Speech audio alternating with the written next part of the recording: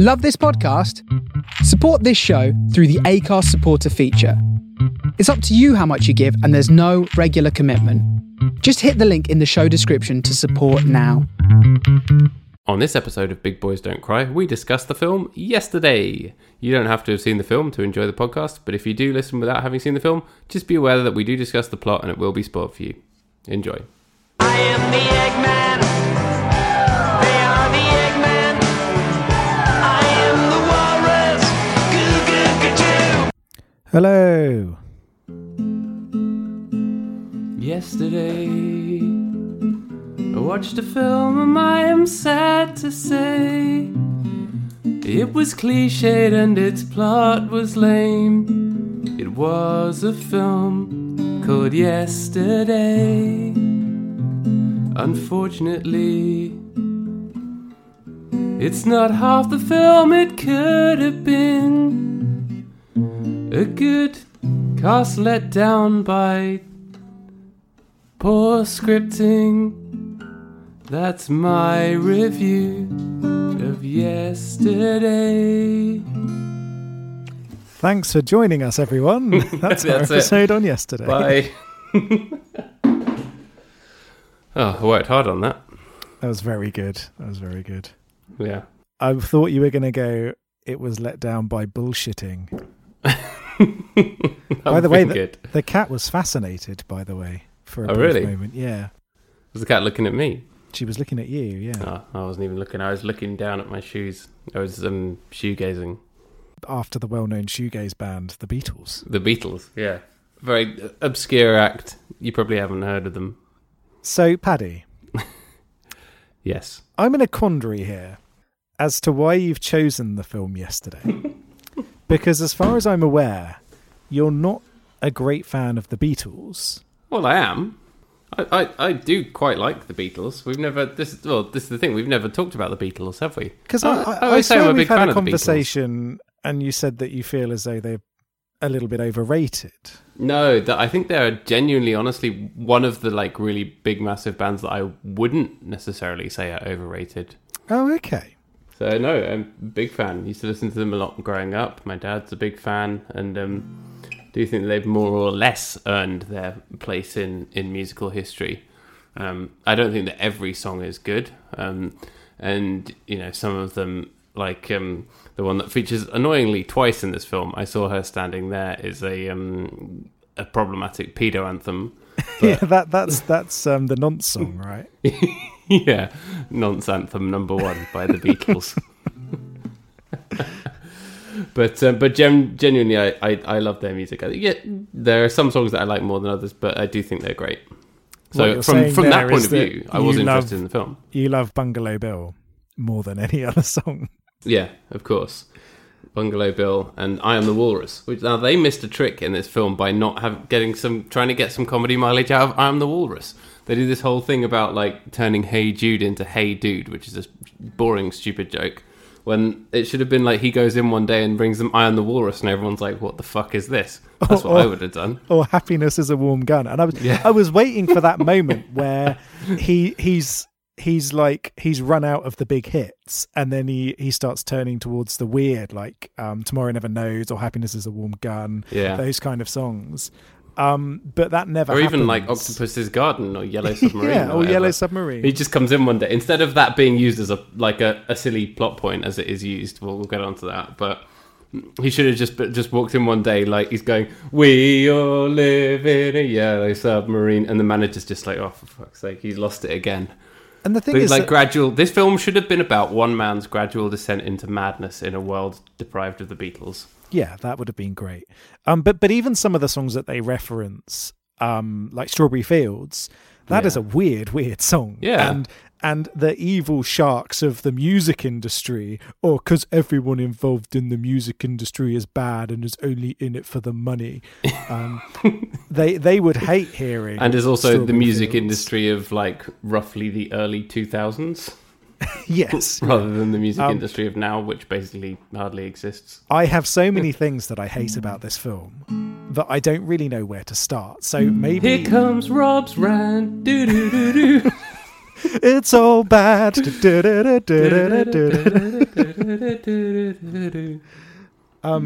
Yeah, I hated this film I'm going to so put the much. guitar down now. You got 3 texts from me, 4 texts from me. I got quite a few. We almost had a discussion, and that's when you know it's really bad. Yeah, I didn't want Usually to overdo it. I'll laugh it off, but we did engage in some chat. Yeah, I didn't want to overdo it because obviously, you want to come to the episode fresh and with your opinions. Yeah. But God My opinion, damn. which is why would you create a world in which the Beatles don't exist, but Radiohead, of course, still do? As you can tell by the posters on his wall. See, in my head, Radiohead have only released post OK Computer works. Nothing pre OK, nothing pre Kid A exists. So nothing good, basically. I have good time. I have a good word to say about Kid A, Amnesiac, and Hail to the Thief. When was the Bends? So the Bends was the second album. Right, okay, because that's the last time they made anything that's musically enjoyable. So you don't like OK Computer? Wait, what hits are on that album? So that's No Surprises. Oh, yeah, No Surprises. Okay, that's good. It's Paranoid Android. Crawling Up the Walls, which is my favorite Radiohead jam. It's a very, very angry, disturbed song, and I love it. And Karma Police, which I know you don't like. That's a fucking dirge. Wait, did you say it was a disturbed song? Yeah. Wow. But yeah, he's got a poster of Radiohead's album In Rainbows on the back of his door. In his room, which is all full of like vinyl records or whatever, and like his computer appears to be running a search engine from 2001, but somehow it's also now because there's music on the internet and stuff, and Childish Gambino exists. Well, people love vinyl now. I think if this movie was made in about 2005, 2006. Him having a vinyl record collection would seem a bit strange, but vinyl's made a strong resurgence, so I don't think that necessarily felt odd. But what did feel odd, but vinyl is now like an expensive product, isn't it? A guy who works in a warehouse in Lowestoft can't afford that much vinyl. But he had a lot of he used to be a teacher, that well-known profession for paying incredibly well. Yeah. But he'll have had more disposable income there, and also a lot of the records. Also, he does live with his parents. Yes, and a lot of the Sanjeev records Bhaskar are and very Mira old, Sayal. so may well have been his parents' records. This is true. It was probably Sanjeev's collection, even though he does quite well at portraying a man who knows nothing about music. You know who else knows nothing about music? Richard Curtis. Yes, anyone involved in the making of this film. Yeah. There's so many things. So Paddy and I, we're not music professionals, but we've been. But we are musicians. But yeah, we're musicians, and we've been around a while, and we know people who work in the industry. Yeah. And we spend time with people who are really passionate about music. And everything in this movie about the industry is completely wrong, right? It wasn't just me thinking that. Every single plot point that happens in this movie is completely at odds with the reality of the situation, regardless of whether the Beatles ever existed or not. And that's not to say that if you make a film about the music industry, it has to be realistic. Of course it doesn't. But it has to work logically, and it has to... if you get something wrong in service to a good story where you believe the characters, then it's fine. But the thing is that the everything's so cliched that you only end up focusing on the cliches, don't you? Like the exploitative music manager played by, is it Kate McKinnon? Yes, and Kate McKinnon, fine, she does her best here with what is. But the character is one material. Of the most one-dimensional, cliched horseshit characters I have ever seen on screen, where she's just literally telling the characterization to you every single time. I mean, she literally is all up in his face saying, I see you as a product. And it's like, yeah, great, we get it. That's a famous cliche and myth about the music industry, that they just see musicians as products. Why bother to actually try and make it, some like a portrayal of something that might have any depth? Why not just come out and say it? And the best why bother making a film? The best example of doing that properly is Kill Your Friends, the novel, and then the subsequent film adaptation, which is actually pretty damn good. I've not seen it or read the book. It's great. It's American Psycho, but in the music industry in the 90s. It's very, very funny, very, very violent at times. And it has this great clash of people in the industry who care about music and the people who are in it as those kind of stereotypes of like, I'm here to make a load of money. And the main character, Stelfox, is there just as this absolute shark who doesn't care, but pretends to care enough to get by. And, Niven, who wrote the book, he used to work in the industry. He knows a lot about it. And you can tell that genuine knowledge of what it's like behind the scenes there and that seedy element. But at the same time, there's that legitimacy behind it all. In terms of understanding how scouting happens, understanding all of that element, which is completely missing from this film. And it wouldn't have taken a lot to actually add those elements in just a little bit to make it feel grounded. But it just completely flies against the entire reality. And it starts at the beginning. So he is playing in pubs and at children's parties, yet somehow gets a place playing at Latitude Festival. Yeah, but in the rubbish tent. And it doesn't matter if it's the rubbish tent or not. Yeah, even at then. Latitude doesn't have a tent like that, incidentally. But it's like, yeah, you'd have to be at a certain level to even be considered for the smallest tent at a festival. Yeah, and that if you're thinking about the smallest tent at a decent-sized festival like Latitude, at the very least, you would need to have music available online, because that is how the people running the festival understand what your music sounds like. So yes, that's the thing. He's giving out CDs in the warehouse where he works. That's not how you fucking distribute music anymore. That hasn't been the case since 1992, probably. But that's post Latitude. What I'm talking about here is he has not recorded. Sorry, we've gone too far. He has not recorded anything up to that point. And yes, festivals often put on people based in the local area. So Latitude, Suffolk-based festival, they would undoubtedly put on some of the key talent from Suffolk there, but they would put on the people that had released music somehow, that they would then submit to the festival or to the people who are organising the festival to then go, oh, this person sounds good, let's put them on. It doesn't matter if it's only 15 minutes at 11 o'clock in the morning, we'll put them on then. Yeah, this film completely glosses over the quite harrowing grind of online music promotion, which is something we can speak about from experience. Waiting for Godot, but it's waiting for a promoter to get back to you about playing a shit gig at 7 o'clock in the evening on a night surrounded by grindcore bands. Yeah. But you know, it didn't have to be this bad. Yeah. But this movie was made for people who don't. It was made for people who don't understand anything about the industry, and it didn't take any care to even shine a light on that, because it wanted to tell this incredibly romanticized story about the magic of this band, the myth of this band, and also about how hard it is to make legitimate music in an industry that wants to turn you into a pop star, and it's so hard. So the answer to it is you should just give up and become a teacher. Yeah. I think the moral of the story is that Ed Sheeran should never act in anything ever again. Oh my god! You know, I will always defend Ed Sheeran because I opened for him once. Did I mention that? I've Have I mentioned that on the show before? Paddy. Have I ever told this story? No, I will always defend him from that point of view. He was a very nice guy, and I think he is a very nice person with good intentions. But yeah, even playing himself in this, he is quite wooden. But you get the feeling that he phoned it in because he kind of knew it was bad, and he knew that it was like portraying the music industry in a way that was wrong, and that he probably didn't think it was great. But it's like, what is he going to do? Turn around and say, "Oh, Richard Curtis, you don't know what you're doing." You know, he's a music man. They're film people. He probably thinks, well, they're film people. They know what they're doing. When actually, he could have turned around and gone, "It's actually not really like that." It's not a very good film, is it? No, it's not. Did you get what I was referencing there? It's one of my favourite stories about David Bowie, which came out after his death. Coldplay wanted to do a collaboration with David Bowie, right?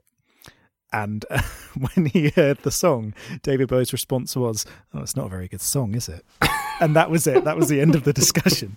Which is, I love that story so much. And Coldplay, bless them, they didn't take it to heart. They thought it was very funny as well. That's good. But I think the main issue here with Ed Sheeran isn't that he necessarily thought this was a bad movie that didn't portray things right. It's that you're casting someone who's not an actor as a relatively important character in your film instead of an actor. He did actually have a reasonably big role, didn't he? Yeah. He plays a very significant role in this because he's the catalyst towards him actually getting famous. He has a lot of lines of dialogue. He's involved again, in the some very mythical one important person scenes. who plucks you out to be their support act, as if that would ever happen. As if the person, like the artist, would actually have the power to do that, which they wouldn't. Because the tour managers, all of the industry people, that's also an unrealistic industry thing, because they'd all be like, well, no, we've got this queue. They'd have a queue of about 20 supposedly up-and-coming bands with tedious managers, all of whom are trying to push their way onto that bill. There's no way that the guy who's like performing in a pub in Suffolk who doesn't have any music online is going to get that gig. But don't you get it? The songs are so good that he had to be pushed ahead because the Beatles are so good, yeah? And that's what's like kind of a fundamental problem with this film, is that myth butts up against this myth of the music industry being so harsh and so problematic and so like exploitative, when it also is extremely giving to him as well. Yeah, that's the real problem here. Is it's these two lies of music. Lie one, that if you write a good enough song, you will become a star. Lie two, that the industry doesn't care about music. And instead, it's that middle ground where you're not just going to make it if you're brilliant. You know, luck is involved. Hard work is involved. Just pottering about a bunch of pubs and hoping that someone hears you, that's not going to make you into a star. No. At the same time, Ed Sheeran got where he got because he did that by massive volume. You know, He moved to London when he was 17 and he was sleeping on sofas and he was literally playing a gig every single night. It wasn't like he was working in the warehouse and playing the pub every week or whatever. Yeah, he hustled was like everywhere, mad. and he hustled like mad. And if you have that kind of hustle, you can do it. Yes, but even then, it still would take a little bit of luck. There's a lot of luck involved in being picked out just because there's so many artists and so few people in the industry with such little time. Yeah. But the people who work in the industry, they are not monsters who just want to make money. Everyone I know who works in music full time, so I'm not just talking about people who do part-time promotion, they really care about it. Particularly the people who are doing the scouting and trying to find these new bands. They are passionate about music. And I found this really infuriating to watch because you never get that idea that anybody other than the people recording the music or the people playing the music actually give a damn about what they're putting out there. But there is this legitimacy to the industry that this film just completely ignores in favour of telling this terrible story. Yeah, but it also assumes that the industry is kind of the only way, when actually these days that's not true either, when there are kids who just put their music up online and it blows up and there's no one in the industry really involved at all. Yeah, until they reach the point where they want to go and do something significant with it, in which case the industry taps them up. Yeah. And that's where it comes in. So you can create that following. So, you know, this was clearly a movie made by people who don't understand YouTube. No, who haven't heard of YouTubers. And Richard Curtis doesn't even know who PewDiePie is. He doesn't. He's got no idea. PewDiePie, doesn't he get he chased calls it by the a cat? YouTube. Yeah. And so yeah, there's all these different ways in which this film fails at that basic task of understanding what playing music is like, what trying to succeed at playing music is like. And you didn't really... I found that it was a film that felt very passionless. I don't know if you felt the same way. No, I totally agree. You described it in your text as a music film for people who don't like music, and I think that's actually extremely accurate.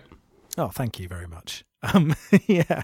But, you know, you never get the sense that anybody, apart from Lily James and apart from Guy who runs the music studio, Gavin, who runs the music studio next to the train station, they're the only two people in this film who seem to actually care about music. Our main lead actor, who used to be in EastEnders, who does as good a job as possible, by the way. I think performance-wise, everyone's doing their hardest here. Yeah, and I'm not going to fault him for his performance, which is good given what he was working with. He can sing really well. He puts his heart and soul into it for sure. So no, I've got time for him and his performance. I don't blame anybody for their performance. I don't even blame Ed Sheeran for his performance because, like I said, he's not an actor. You know, Yeah. and he was given this significant role in this film. He's not a trained actor, so you know you're expecting a lot of someone to really. You don't think he that got up. some training on the set of Game of Thrones? He was just looking at tits and dragons the whole time. Yeah. So yeah, That's what Shape of You was about. I'm in love with the tits of dragons. But yeah, so Himesh Patel, you know, he does I'm in love with the Game of Thrones. he does as good a job as he can here. Lily James as well really tries to bring that charm, that presence, that energy to it. Yeah, see, I like her generally in most things. I think she's good, but in this, she was extremely irritating. I really hated her performance, and I think it's not her fault. But it's the sexist, cliched, awful writing. It's the Richard Curtis character. But she was talking in a really annoying way as well, and I don't know what it was, but yeah. And then you've got Sofia Di Martino, who I really like. She's in Flowers, an amazing television show. That thing with Julian Barrett. Yes, yeah, which is one of my favourite shows. It's like one of those dark comedies that just pitches itself perfectly in that middle ground. You've got Joel Fry, who plays the spacey, weird stoner character that appears in every Richard Curtis movie.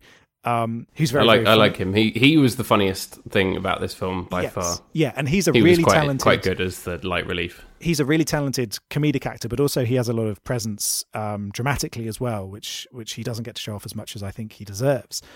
So everybody here, they're doing their hardest, but this film, it doesn't show the grind, it doesn't show the hustle, and I think that's the real problem. Is at the beginning, he's not really putting in that much effort into trying to be a musician, and you can see Lily James's character is trying to push him to do more, but all he's kind of doing is just playing a pub every so often. Yeah. And that just ends up, I don't know, it's hard to say, it just ends up being like the kind of myth. It tries to invert the male genius, the kind of one-man male genius myth, doesn't it? By saying that, you know, he only got where he got because of all these songs and that were written by the Beatles rather than one person, and that's kind of a whole theme.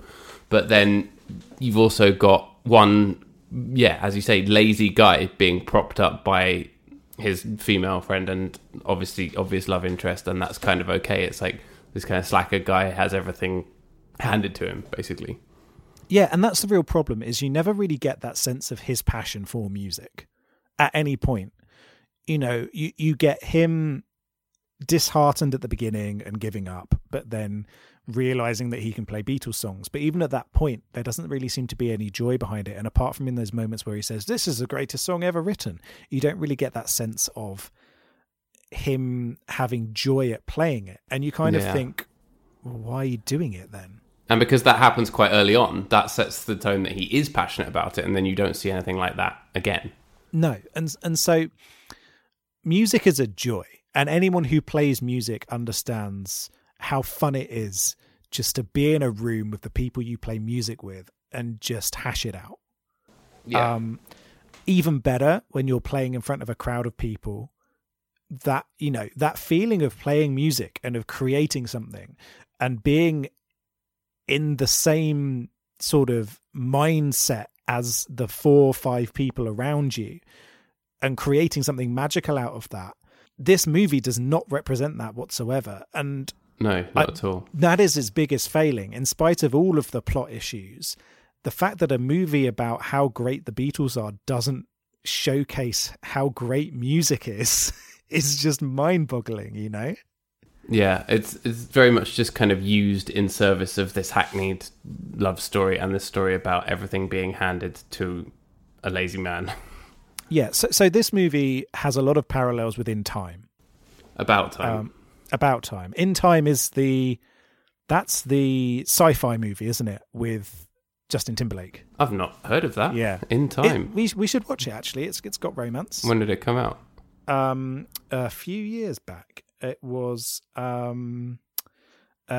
Justin Timberlake and Amanda Seyfried. It was directed by the same guy who did Gattaca, which is an amazing movie, which we should also watch for this podcast at some point. Yeah, that's a good film. But basically, people stop aging at 25, but then they have to like constantly top up their age by work and things like that. Right.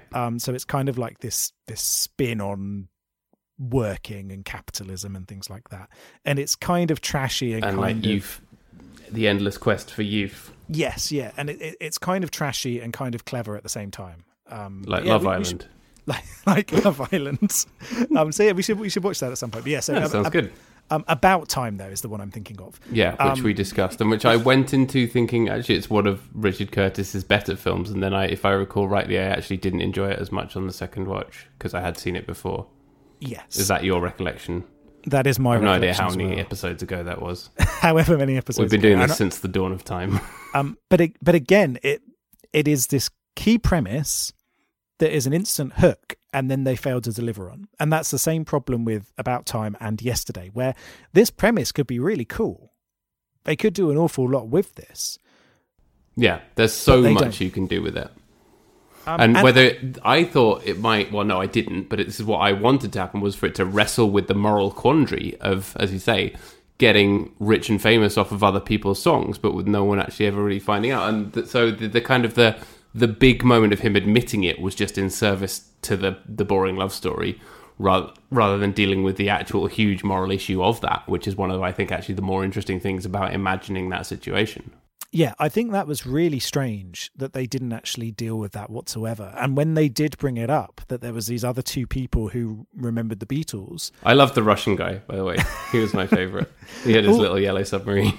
It was great. But all they did was just go, oh, well, thank you for playing them. We haven't heard them, and we're glad that someone's bringing it out. Because that would be a factor as well. But there would be someone, would. if they remembered, who would be like, you shouldn't be getting rich off this, man. Yeah, and there should have been that debate where it was like, you know what, it's great that you brought these songs back, but you are getting rich off the work of other people.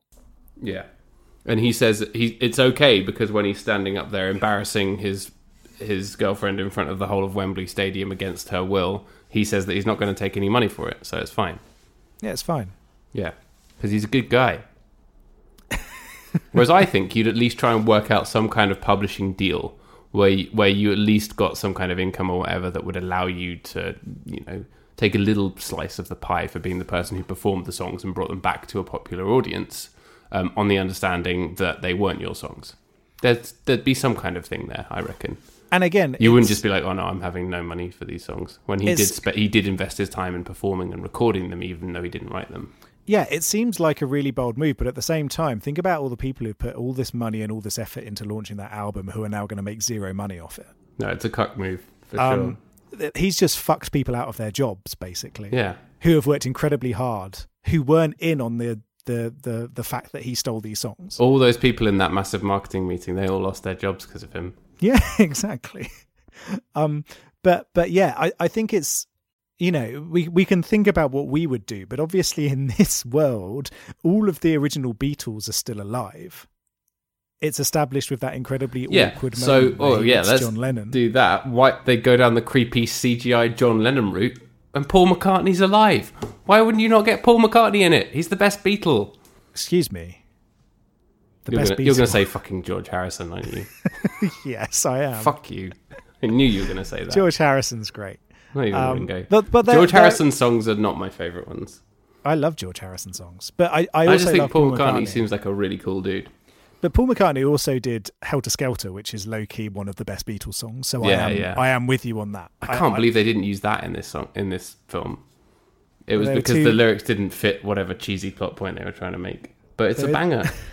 They could have at least put on "I've got blisters on my fingers" after he'd finished playing a song. Yeah, instead of him just screaming "help" after playing the song "Help," if it wasn't already quite obvious to the plot, to you seeing that the plot point and the characterization point is that he needs help. Yeah. It was very subtly done, wasn't it? Yeah, really subtle. I hate shitting on movies. I really do. I know, I didn't want to. So the thing is, at first, I'm going to admit, I was sucked in by it. I went into it wanting to hate it because I knew that you'd started watching it ahead of me and that you hated it. But like the bits at first, I was like, okay, some of this I can relate to. I can relate to people being disrespectful to you as a musician and like talking over your set and not listening when you're trying to play and all that kind of stuff, and your friends and family not really getting it and that kind of stuff. Like I can relate to that. And when he was on the bus and it was he was on the bike and the power cut happens and it's got that kind of keyboard bit from I Am the Walrus, I was like, okay, this might be all right. I can get behind this. But it just descended into cliche so quickly. I mean, I didn't recognise anything there because every time that I've played music, everybody's listened and everyone's always got what I do. That's true. Can confirm. Can confirm. Yeah. But yeah, I appreciated some of those elements, but I thought they were very heavy-handed with it. Yeah. And it got heavier and heavier-handed as the film progressed. But I did think that the initial moment where there's that power cut and he gets hit by the bus and then he wakes up and realises nobody remembers the Beatles, I thought that was actually pretty well done. In the same way that in About Time, the initial time travel experience was very well done.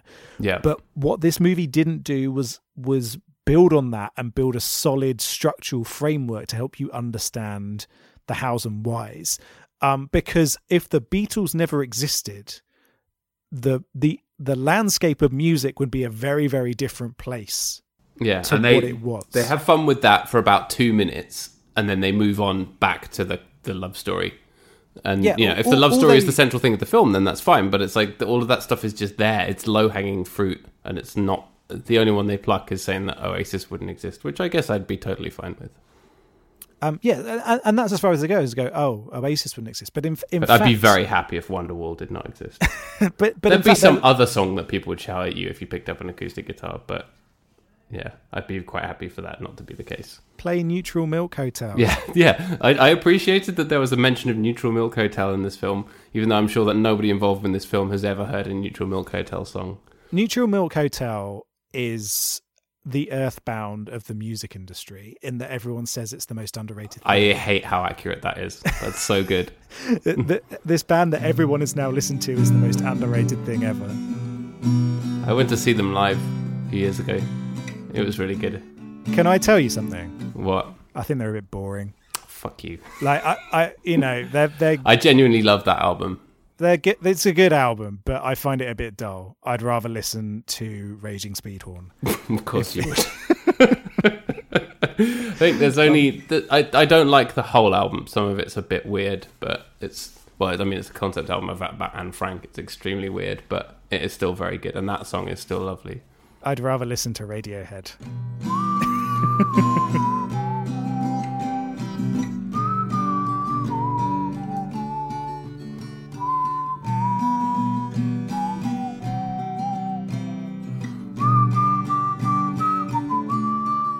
I really need to put this guitar down. Yes, please do. We've got limited time. There's a lovely 8-bit version of that whole album. I can't remember who it's by, but I really, really like it. Somehow it's an album that shouldn't work in 8-bit music style, but actually really does. I'll put it in the show notes. Everything works in 8-bit style. Yeah. Raging Speedhorn? Raging Speedhorn would definitely work in 8-bit. 8-bit Speedhorn? Yeah. Smashing everything up in this room. But yeah, so I just feel as though they didn't really explore any of that at all, which I think was a real failure on the movie's part, because the world would be a very different place if the Beatles hadn't ever existed, and that there wouldn't just be a vacuum, that something else would have filled that void, if you know what I mean. Yeah.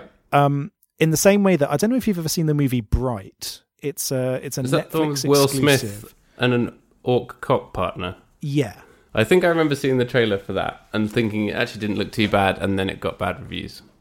Yeah, and it has exactly the same issue where they basically said, rather than what if the Beatles never existed, it's what if magical creatures still really existed. Always existed. Always existed. But what somehow, if they did not exist? But somehow the entirety of our structure of our society is exactly the same, apart from there's orcs and elves and fairies in it. And it's like, well, actually things would be very, very different. Yep. And that's something that this movie really should have done, because if Coca-Cola never existed, it would be a very different place. It wouldn't just be that Pepsi existed. Yeah, or if cigarettes never existed. Yeah, it just kind of plucks out random things to have a joke about them not existing, and after a while, it's just like, yeah, right, we get it. And I was reading that they actually discussed the colour purple not existing, which they then didn't go forward with because they realised... The book by Alice Walker. Yes, exactly. But instead they decided, but apparently because they'd find it difficult to stop extras from wearing purple, they didn't proceed with it. Because that bloke from Gogol Bordello was there in the background going, "Start wearing purple, wearing purple." Yada-da-da-da. But yeah, maybe something like Go-Go Bordello filled the void of the Beatles. Maybe, Something yeah. like It that. was all like Ukrainian folk music everywhere. I'd be Yeah. okay with that. Yeah, there would be something else there. And instead, it just feels weird that they don't ask those questions in this movie. No, not at all. Because again, for Richard Curtis, it's always in service to a boring love story, isn't it? And some of them are more or less boring than others. Like in About Time, you believe the love story and you think it's just about okay. But like, yeah, it all just felt like it was in service to this love story that's about a slacker guy getting everything handed to him. And it's boring. And that's the real problem, because in About Time, that romance feels much more genuine than this one. Whereas in this, you never really feel that chemistry, that he feels anything other than friendship for her. Yeah. And they talk about it as being in columns, which is just the most cliched, hackneyed fucking horseshit. I cannot stand that kind of stuff. Where it's just like, it's basically okaying the concept of the friend zone, isn't it? Which has long been established as like one of the most sexist, misogynist tropes. The beta Lily James and the Chad music industry. Yeah, no, the worst moment for that made me want to throw my phone out of the window was the first moment she actually addresses it, when it's like his kind of going away party or something, and she's upstairs, and then she goes, "How did I end up in the friend column?" And then there's like an awkward silence, and then she says, "A girl can tell the difference." And I thought that was like one of the most sexist lines I've ever seen in a film. It was very bad. And yeah, that whole And then he thing, just walks downstairs without saying anything, because men can't you couldn't possibly show a man on screen dealing with his emotions. You couldn't possibly show a man on screen actually saying something emotional and, expressing himself. No. But of course not, because that's not what men are like, and this film legitimizes that shit as well. And that's the big problem, is that by not doing that, you don't really understand that he likes her the same way. Exactly. It's not until really far on in the movie that you think there's some kind of romantic interest on his side for her. Like basically from the word go, you understand, okay, Lily James likes this guy. Yeah. But the other way round, you don't see it. And then you see her getting into a relationship with very excitable music man Gavin. And it's like, seems okay, like a nice guy. Yeah, that's kind of sweet. But then when they get together at the end, you think, this is a bit weird. It doesn't really seem as though there is that chemistry there between them. And so from a romantic point of view, this movie is an absolute failure. Yeah, I agree. There's a bit where he goes to Liverpool and then she shows up, and you're like, oh, you're actually kind of dealing with this a little bit sooner in the film than I thought. But no, of course not. And of course they don't. They get drunk, but they don't have sex. Bullshit, Richard Curtis. They would have had sex. They get drunk. She says, oh, I don't want a one-night stand, which I kind of see the logic behind that. I kind of understand that part of the scene. Yeah. But it also, in the overall context of it and where it leads, it seems kind of puritanical, doesn't it? Yeah, it does. And I think apparently Ana de Armas was going to be a rival love interest in this movie, but then all of the scenes were cut. So it feels as though there maybe would have been something there where there's more of a there's more of that actual romantic or sexual physical element.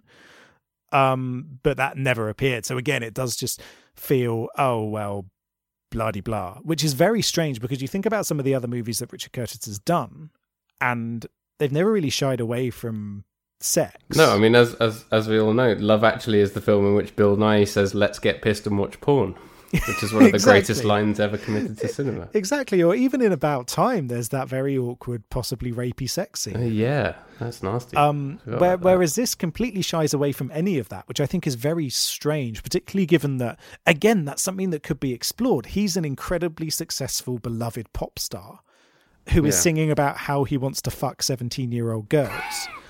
And especially given John Lennon's sexual history. It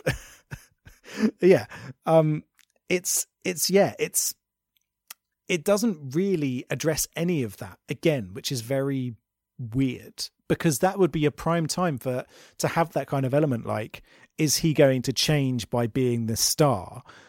And equally, is that something that he's going to dive into to try and fill the void of the fact that actually he didn't write any of these songs, and every time he suggests playing one of his own songs, it gets shot down? Yeah, which happens a couple of times, but again, it doesn't feel like that's really properly dealt with. And that kind of, that, as you say, that moral quandary and all of that stuff about him becoming a star and changing as a person, you actually don't really get the feeling that he has changed as a person. And she says that she says to his face, she tells the plot to his face, you've become a different person, but you don't actually believe it because he's the same bumbling guy. Yeah, he doesn't feel like he's changed at all. Yeah. Also, you can't frolic in the Mersey Tunnel. There's a bit where they're literally like frolicking, cavorting in the Mersey Tunnel, and there's no cars coming. And then like it looked like a car was coming, but it was actually some of that art that looks like fucking word art from the mid 2000s. And it, like, you know, all those like letters that keep appearing. And I was just like, come on, sweet word art, come and crush them both. Mate, those Liverpool scenes were so cringe. Yeah, awful. It was really awkward. It's like, hey, we're putting some places outside of London on film. Yeah, it just, and like, it was just so cringeworthy. All of those bits about like, I'm going to the home of the Beatles. It's like, okay, mate, Yeah. sure. Here's a picture yourself. of the sign that says Penny Lane. Yeah, great. I want them to make a movie like this. Apart from it's if the Cure never existed. Oh, and they have to go to Crawley. Go to Crawley. Or Suede never existed, and they come to Haywards Heath to see geez. Haywards Heath. No, they have to go to the Hollywood Bowl in Crawley, to the Megaplex, Yes, where go to Robert the Smith Megaplex. hangs out all the time. Yeah, yeah. Hey, Richard Curtis, If you're listening, we know you're listening. You love it. You we've might got an not love idea it. for a film called The Love Cats, Oh my God! Yes, the Love based Cats. on The Cure's worst song. Excuse me. I hate that song. I love the Love Cats. Awful bit of weird, or- cheesy jazz nonsense. With kind of, I don't mind it when the big brass kicks in the middle, I guess. I like that. Yeah, But you know, Or, it's got nothing on Lullaby or But I Friday, mean- I'm in Love or any of those ones. or anything off Disintegration, which is the greatest album ever made. Just putting it out there. You're going high. Yeah, I love Disintegration. Go big or go home. Yeah. But yeah, I mean, you could call it the Love Cats or Close to Me or something that's like good. that. And Boom, boom, boom. that has got a funky saxophone bit in it Yeah, I like that. with the octopus in the video. Oh, gotta love it. Yeah. Okay, right. We're laying this out there. This is our next movie. We're doing Close to Me. So The Cure never existed. If the Cure never existed, there is a lightning strike on this guy's house at 4:13 in the morning, like, And he's like a album. goth guy. Yeah, it's a goth guy. Miserable, failed goth. And lightning strike 4:13 in the morning exactly, whilst he's having a dream, because we're just going to shovel in all of the Cure references constantly throughout this film.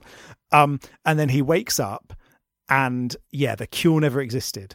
And so like the big goth bands of the era are just like Jesus and Mary Chain or that kind of stuff instead. Yeah, and That's Sisters taken- of Mercy, stuff like that. Yeah, Sisters of Mercy. What was the industrial band that was around? The Thrill Kill Cult. That those are all the big ones. And so there's this big, lovely, harmonic pop goth element that's missing, and he just starts. And we'll set it in.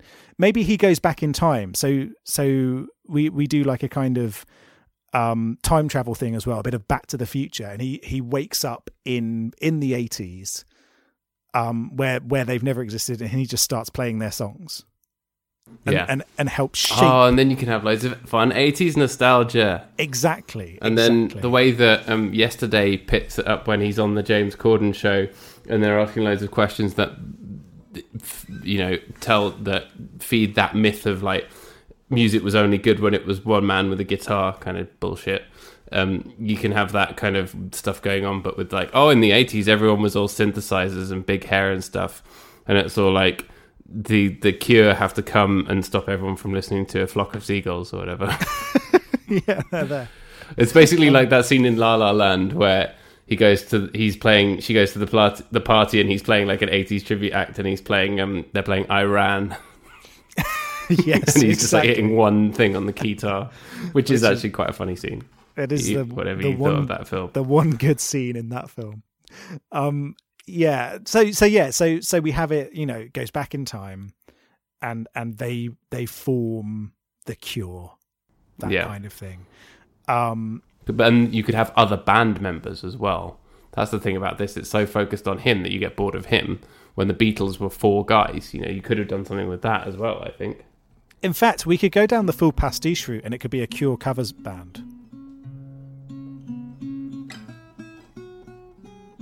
Yeah, for sure. So Cure covers band. And everyone thinks it's their own songs. Yeah, and then they're like, oh my God, we're going to do it. And like, you could even have a little cameo where like, or like you could have the terrible CGI early Robert Smith appearing and going, oh, I love this music. I wish I hadn't become an accountant. Yeah. No, he works at the Megaplex in Crawley. He's the manager of the Crawley Megaplex. Exactly. And then... if he can tell just by looking at you what size you'll be in bowling shoes, because it's not always the same. Yeah. And I think they could do that whole thing. And then maybe at the end, they realise that they don't feel comfortable doing these songs anymore, and that's when they come to realise, we need to go out and we need to play our own material. And then that's the moral of the story, is they're going to go out and be a creative band and not just cover the Cure songs.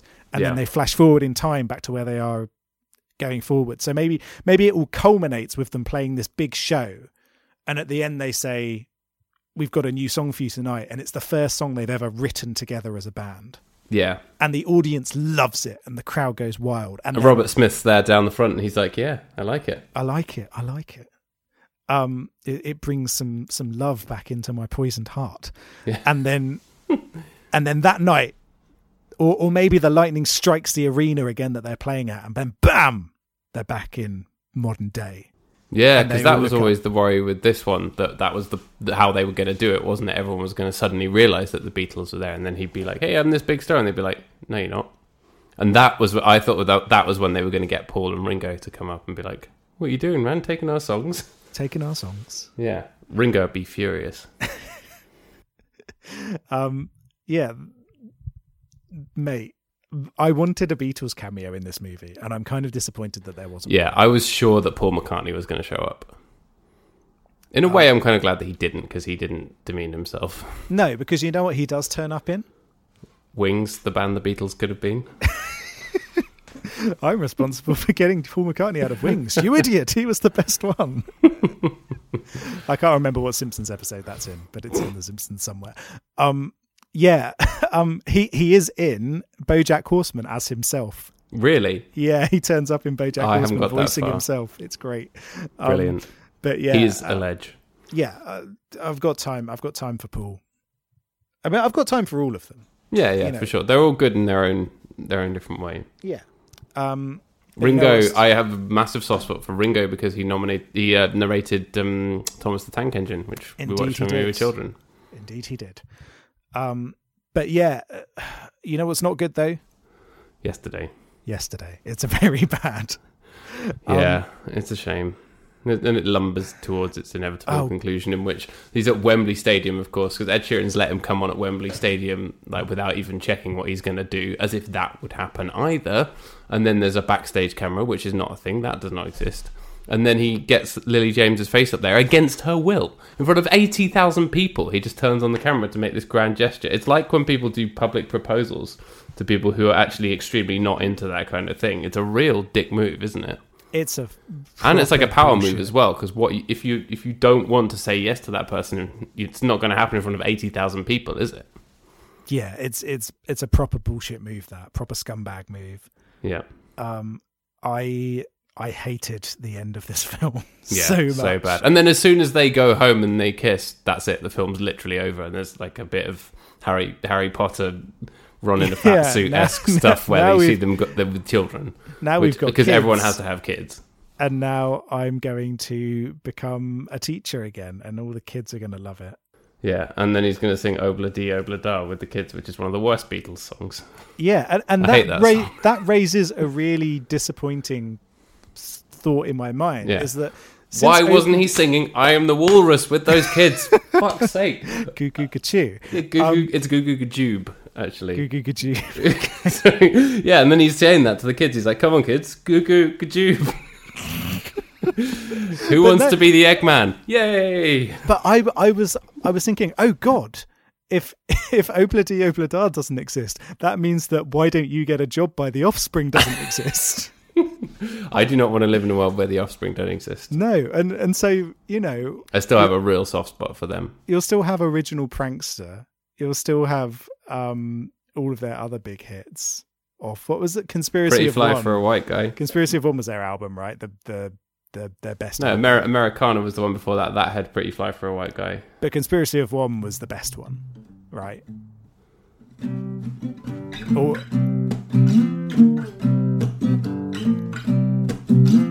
Yeah. but yeah, so like, and that raises the other point. It's just so many songs that ripped off the Beatles wouldn't exist. And yes, they make that joke about Oasis not existing, but like, That's pretty lame fodder for that, isn't it? But again, yeah, this is a film for low-hanging people fruit. who have heard of no bands, so they've probably heard of Oasis.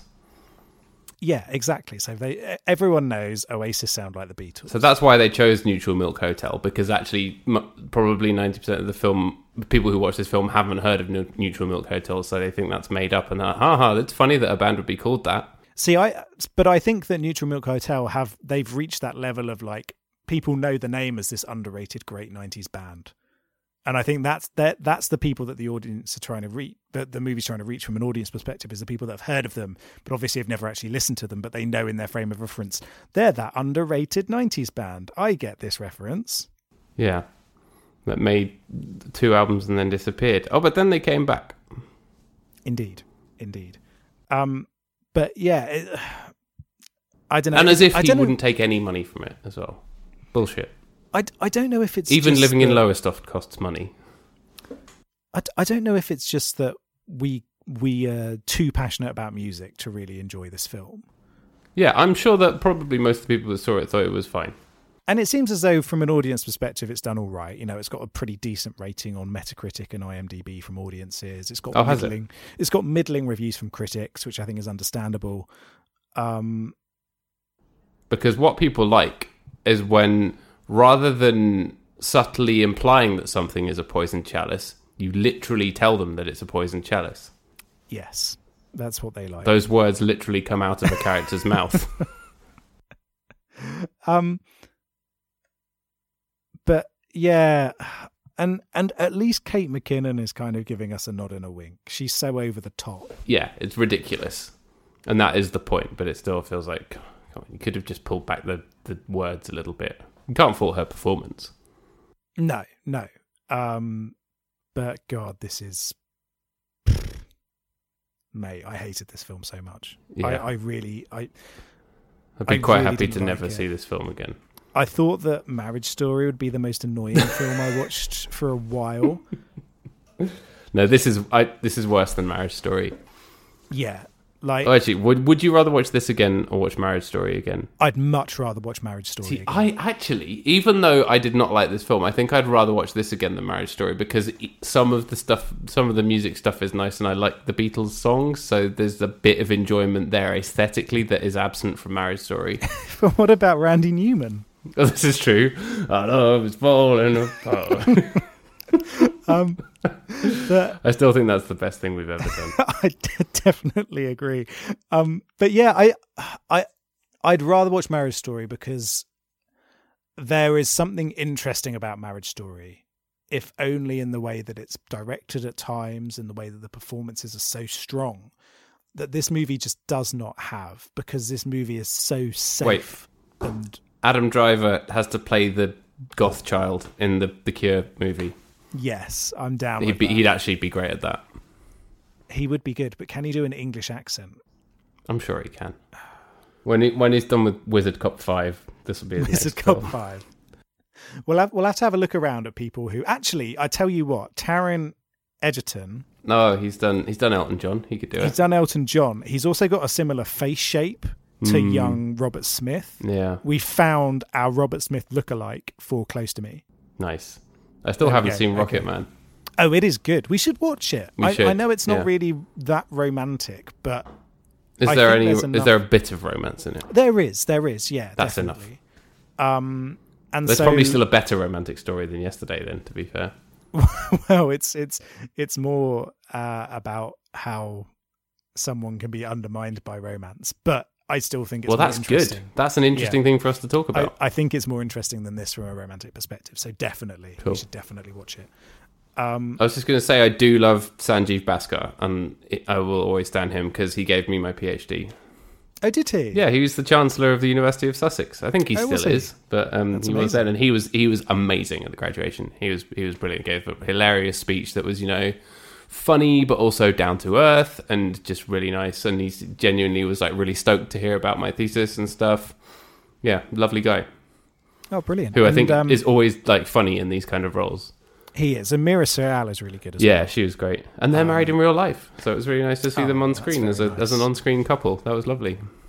And so, again, it comes down to the fact that the people who are in this are really doing a good job, or as good a job as they can do. Yeah, But there's only so much you can get out of a script this wooden, yeah, and an idea so broken. it was definitely wooden, and also. Even in Moscow, Ed Sheeran would be playing a fucking massive stadium, not somewhere that looks like the Mean Fiddler in London. Remember the Mean Fiddler? I remember the Mean Fiddler. Yeah. Yeah, it's weird, isn't it? It all feels so fake. This movie feels so fake. Yeah, it's extremely fake. And the thing is that it's trying to be a story about authenticity, and that I think is why it feels so fake. Yeah. It's desperately trying to be genuine. And so It's about one man's quest to be genuine, and it thinks that it gets there, but it doesn't. no. And I think what disappoints me so much is that this is from Danny Boyle as well, who, I don't know, I think Danny Boyle has done a lot of tremendous films. Mm-hmm. From it's a very different movie to this one, but 28 Days Later I think is one of the greatest horror movies ever made. He's got a broad skill set, Danny Boyle. He does, He's got he that. does, You got Sunshine, Slumdog Millionaire, 127 Hours as the well. 2012 Olympics. Train Spotting. I forgot that he did Train Spotting.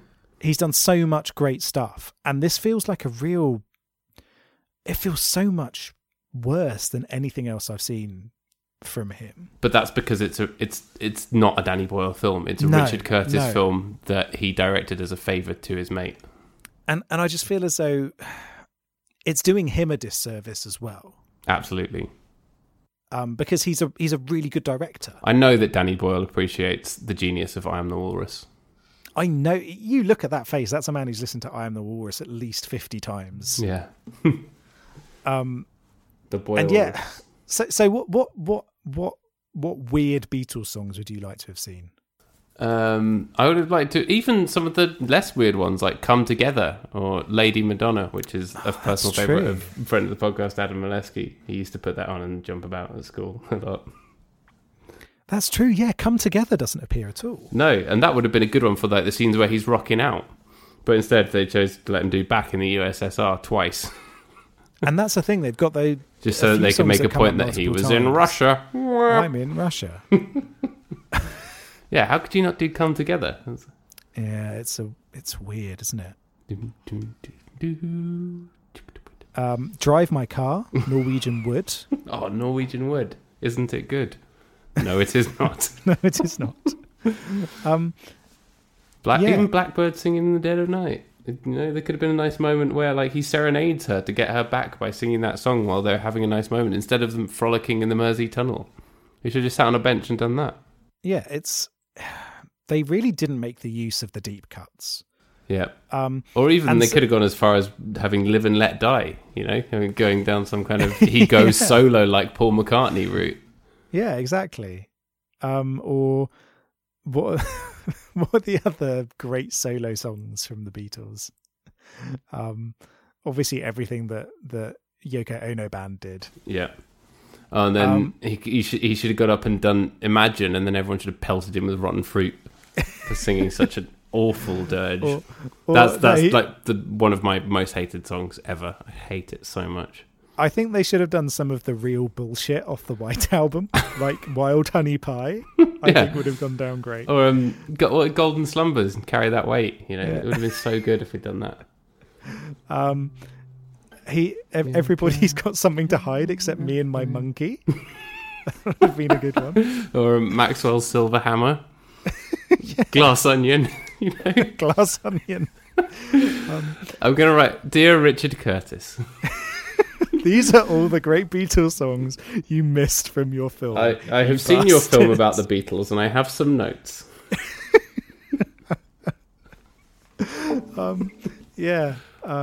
Instead, they just spent loads of time on Let It Be and Hey Jude. Yeah. Which are, good songs, but very obvious. And I think, again, that's the real difference between this movie and like the Mamma Mia films, where they both serve up the odd deep cut from ABBA, but also loved it. Mamma Mia too. Even the bit on the boat, and they do Why Did It Have to Be Me? Brilliant, genius.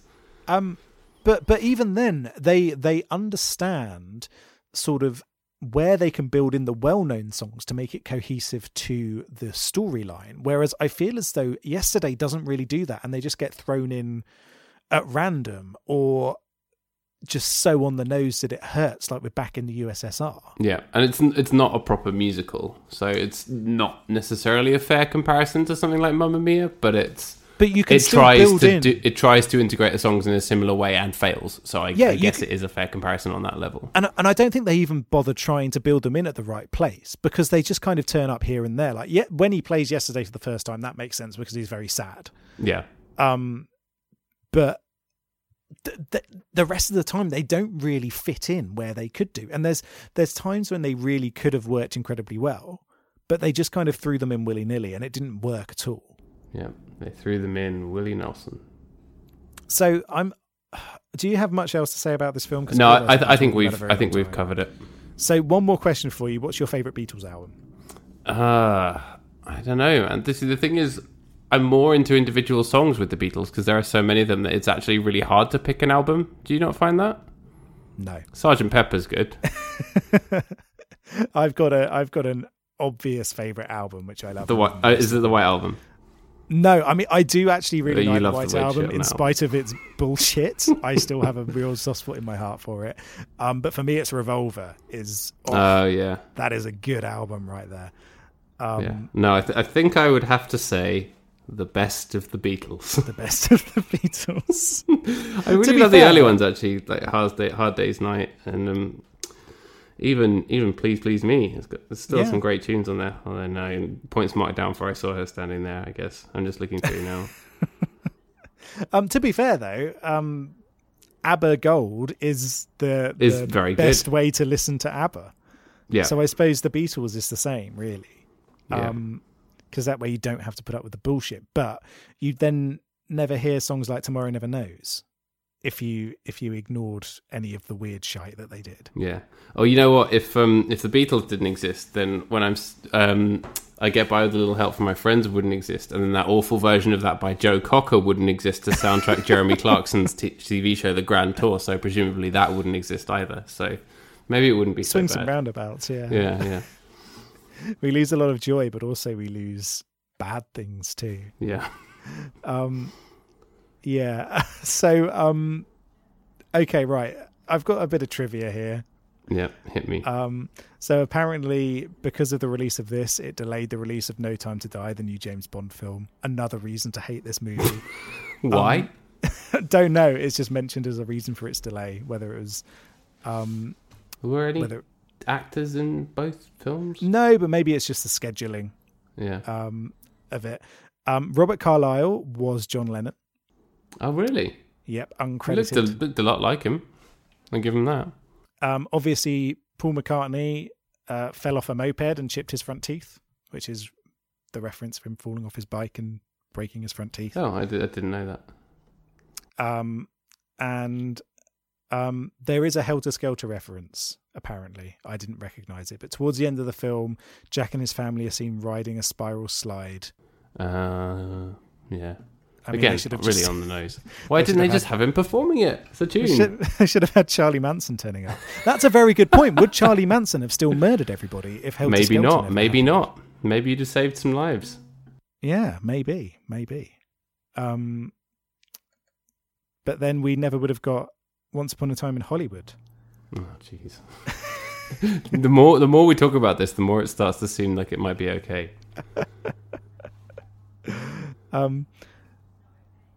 But yeah, so right, okay, that'll do for it. So are you ready to rank this? Yeah.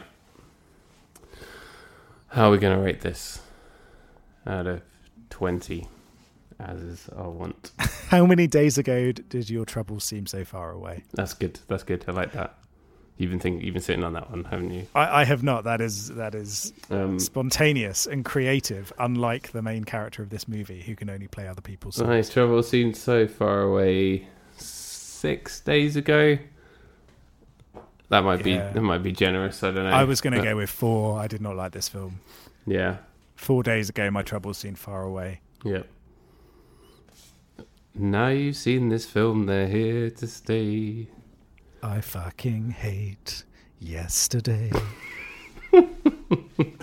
Yeah, it's a shame. Because not a bad concept, is it? But it's just very it poorly could have worked very well. And I think our version with The Cure is going to be incredible. It's going to be a hit. Can't wait. It is. Taron, we'll be in touch. Yeah, Taron, we know you're listening because you always do, and we love you. Come on, mate, get on board. We're gonna turn you into another great music sensation. Yeah, it'll be just like heaven. Hey.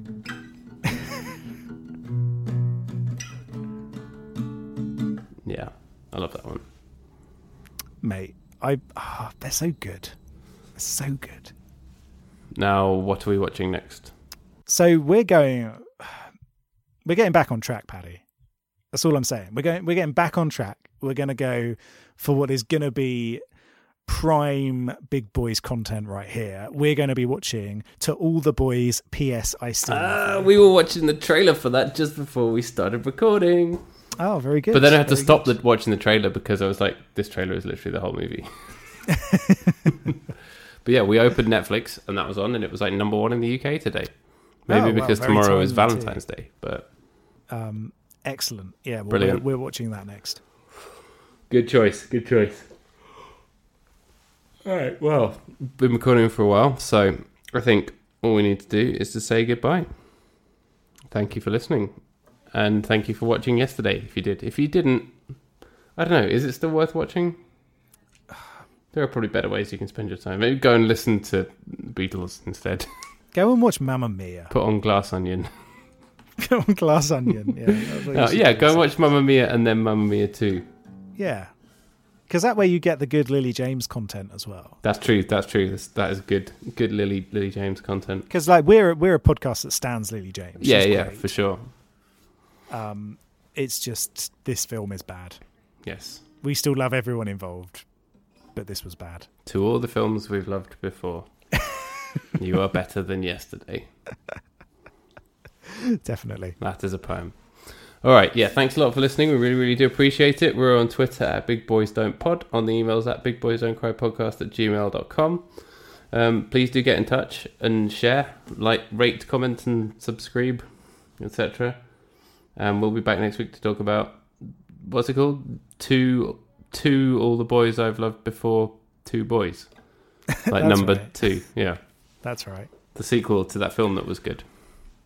Yeah. All right. Bye-bye. Bye. I am the egg